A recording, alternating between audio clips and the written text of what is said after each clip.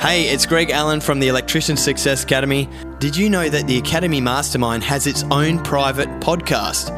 It makes it super easy for you to consume the video content with single sign-on linkage to the videos if you need to go and watch the video in our training platform. It has been one of the biggest changes that we've made in the Academy Mastermind and has helped propel electrical businesses forward from all over the world. Doesn't matter where you are, these principles are universal and can help you do better in business.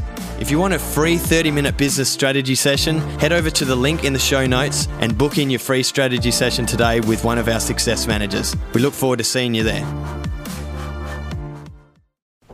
Hey everyone, we're here today with John Templeton. He's a high-performance mindset coach. I'm super excited because we're going to be having a high-end conversation just about anything that comes up today and everything that John's been learning and all the people he's been talking with over the last couple of years and especially through this period as well. So thanks so much for joining us, John.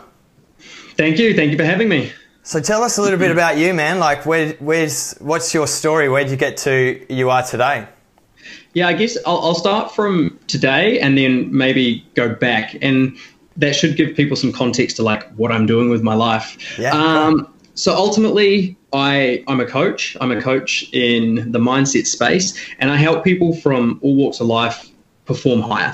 So let me give you some examples. I worked with the Special Forces. That was when my coaching first started, that I was in the military and then I worked with the Special Forces and I left from there. I've worked with celebrities, like world famous celebrities that you will know for sure. Professional football teams, Olympic athletes. And it's literally diving in for them to perform better. And so for anyone watching, like whatever you're doing now, let me tell you this, like, your performance, your success in your career and your relationship and anything, your health is going to come down to your mindset. And I realized that when I was training athletes. I was physical training them, and I was like, the reason they're not performing, it's not the training program, it's not the equipment, it's what's going on in between their ears. Yeah. And that's when I decided to be like, I'm going to study the mind. And so I studied hypnotherapy, neuro-linguistic programming, and a few other things as well. Meditation, I got into meditation at a very deep level, and I started to get even better results with the people I worked with, fitness-wise, just by changing their mindset. And so I realized that, the whole world needs this. It doesn't matter if you're an electrician or, you're the Queen of England. Shift the mindset, the results shift with it. Yeah, totally, man. Fully believe in everything you just said there. So tell us a little bit about what you're doing at the moment through this period to help people in their mindset. There's obviously a lot of fear. There's a lot of, anxiety happening at the moment. So mindset here is where we've got to stay strong. So what are some things that you're doing at the moment? Yeah, so for my clients, I'll be honest, a lot of my clients are high functioning. So they're not going into fear, because they've been doing this. So my membership program is 12 months long. And so I've been working with people for quite a while. So they're not going into fear naturally. Naturally, people that are high functioning are looking at this as an opportunity to grow, to become more, to learn a new skill. And that's really the difference between someone who's going to make, the most out of this and someone who's going to let this beat them. And if we look one step further, it's like all this is another obstacle. It's no different. The scale's bigger, but it's no different to, trying a new business venture that fails and you lose your money. Like, it's no different. It's just the media's blowing this whole thing up way bigger than it needs to be, and people are freaking out. So there's a principle behind every success or failure, and going into a fear response by principle is not effective. It's not an effective way to be in your relationship or your marriage. It's not an effective way to do business. It's naturally unhealthy, because fear, cortisol drops into your body, which causes literally your cells to contract, and there'll be less oxygenation in your cells, and you're literally going to start killing organs in your body by being in a fear state. So the underlying principle is one of courage, one of opportunity, one of optimism versus one of pessimism, one of fear, one of doubt. And so if any of my crew shift into that fear response, which no one has yet, but I imagine a lot of people are. It's a level of consciousness within the mind. It's our ability to zoom right out and go like, in 5 years, is what's causing me fear now going to be a problem? And the answer is no. And it's like, well, cool. Let's get through today. I would say the key words to anybody who's experiencing fear is let go. Let go. Because the fear is a response to an expectation. It's like, it shouldn't be this way, or I shouldn't have been fired, or, I should have more money, or, I can't afford to feed people. If you're not going to die, and you're not, then let go of whatever expectation is causing you to react and be triggered in this way.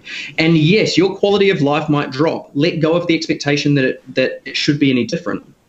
Being in the military helped me a lot, because I can live in a bush, in the dirt. I can eat one meal a day of baked beans, and like, that's okay. I'm okay with that life. If all of my wealth got taken from me now, it's like, that's okay. And so I think the ability to let go of all expectations, to let go of our self-identity, to let go of an image of who we think we are and that we deserve better, just let it all go, and you'll start to feel much better inside yourself. That would be the first thing. Yeah. So I personally know when I let go of things that I'm thinking I need to be in the future or who I need to become, that's when I feel at peace, and I actually perform better as well. So yeah, totally resonate with that. So tell us a little bit, how did you get into this? Like let's go right back to maybe high school, or whenever you feel like that was the time, that's the trigger point. I was like, I'm going to be a high performer. I'm going to function better than ever. I'm going to beat that person. I'm going to beat myself. I'm going to, keep pushing. I'm not going to let myself stay stagnant. What got you into that? What's some things that you feel like? Yeah, for sure. I can nail this. So like as we grow up between the age of about 2 and 7, we're in what's called an imprinting phase. It's when our brain is in a theta brainwave, which absorbs. So before that, we're in a delta brainwave, which is like unconscious. We're sleeping mainly, as like a toddler. And then we go into this theta brainwave. And during that time, people's personalities are formed by how they received love or how they were accepted. And even as you get older and go through school, a lot of people will behave in order to become accepted. And so for me, when I was younger, I played football and I was good. And anytime I built something, or anytime I succeeded at sport, I got my parents' love. Now, to contrast that, some people are loved and respected by their parents when they're quiet. Be quiet. Dad's busy, mum's busy. Okay.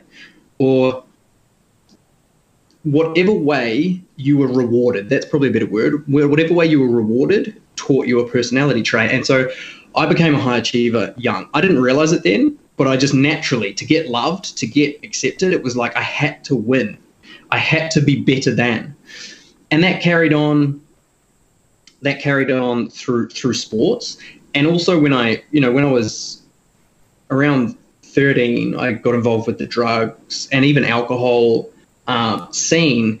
And even then, I wanted to be the best. So I would try and take more drugs than someone else. I would try and drink more than someone else. I had to be the guy that would do an all-nighter. When everyone else was getting tired, it would be like, weakness, I'll keep going, And that personality trait has never really left. Through the military, it was the same thing that drove me. A course, I would be on a course, first aid course, and you were graded.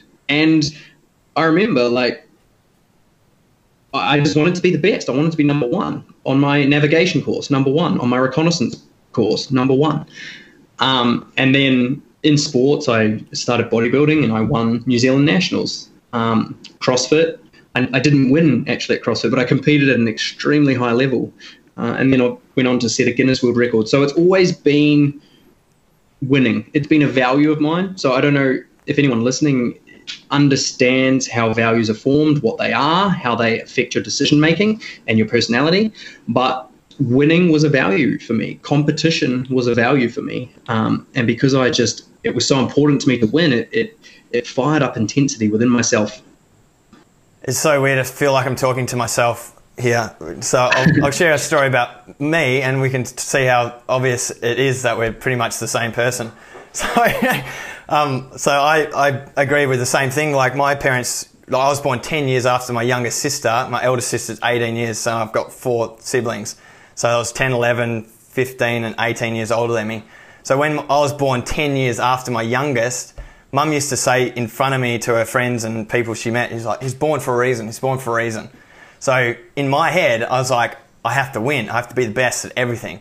So I was the same thing, man. Like everything I did, I had to win. And when I was in year 6, I remember coming 4th in my swimming race, and I said, "Oh, why did I come 4th?" And she said, "If you want to win, you're going to have to train all the time." And so I went and trained 3 days a week all year through year 6, and came back in year 7, won every swimming race in school, into school, and then all the running races and every race after that. So I trained my body in year 6 to be less high performer. But same thing with the drugs and alcohol. So I had to be at the best of that, and I had to be best at everything I had to do. But well, that's why you're leading now. That's why you've got this this podcast, this interview, because you're a high achiever. You want to keep growing, and this is how you're doing it now. Yeah, man. So yeah, excited to be talking to you.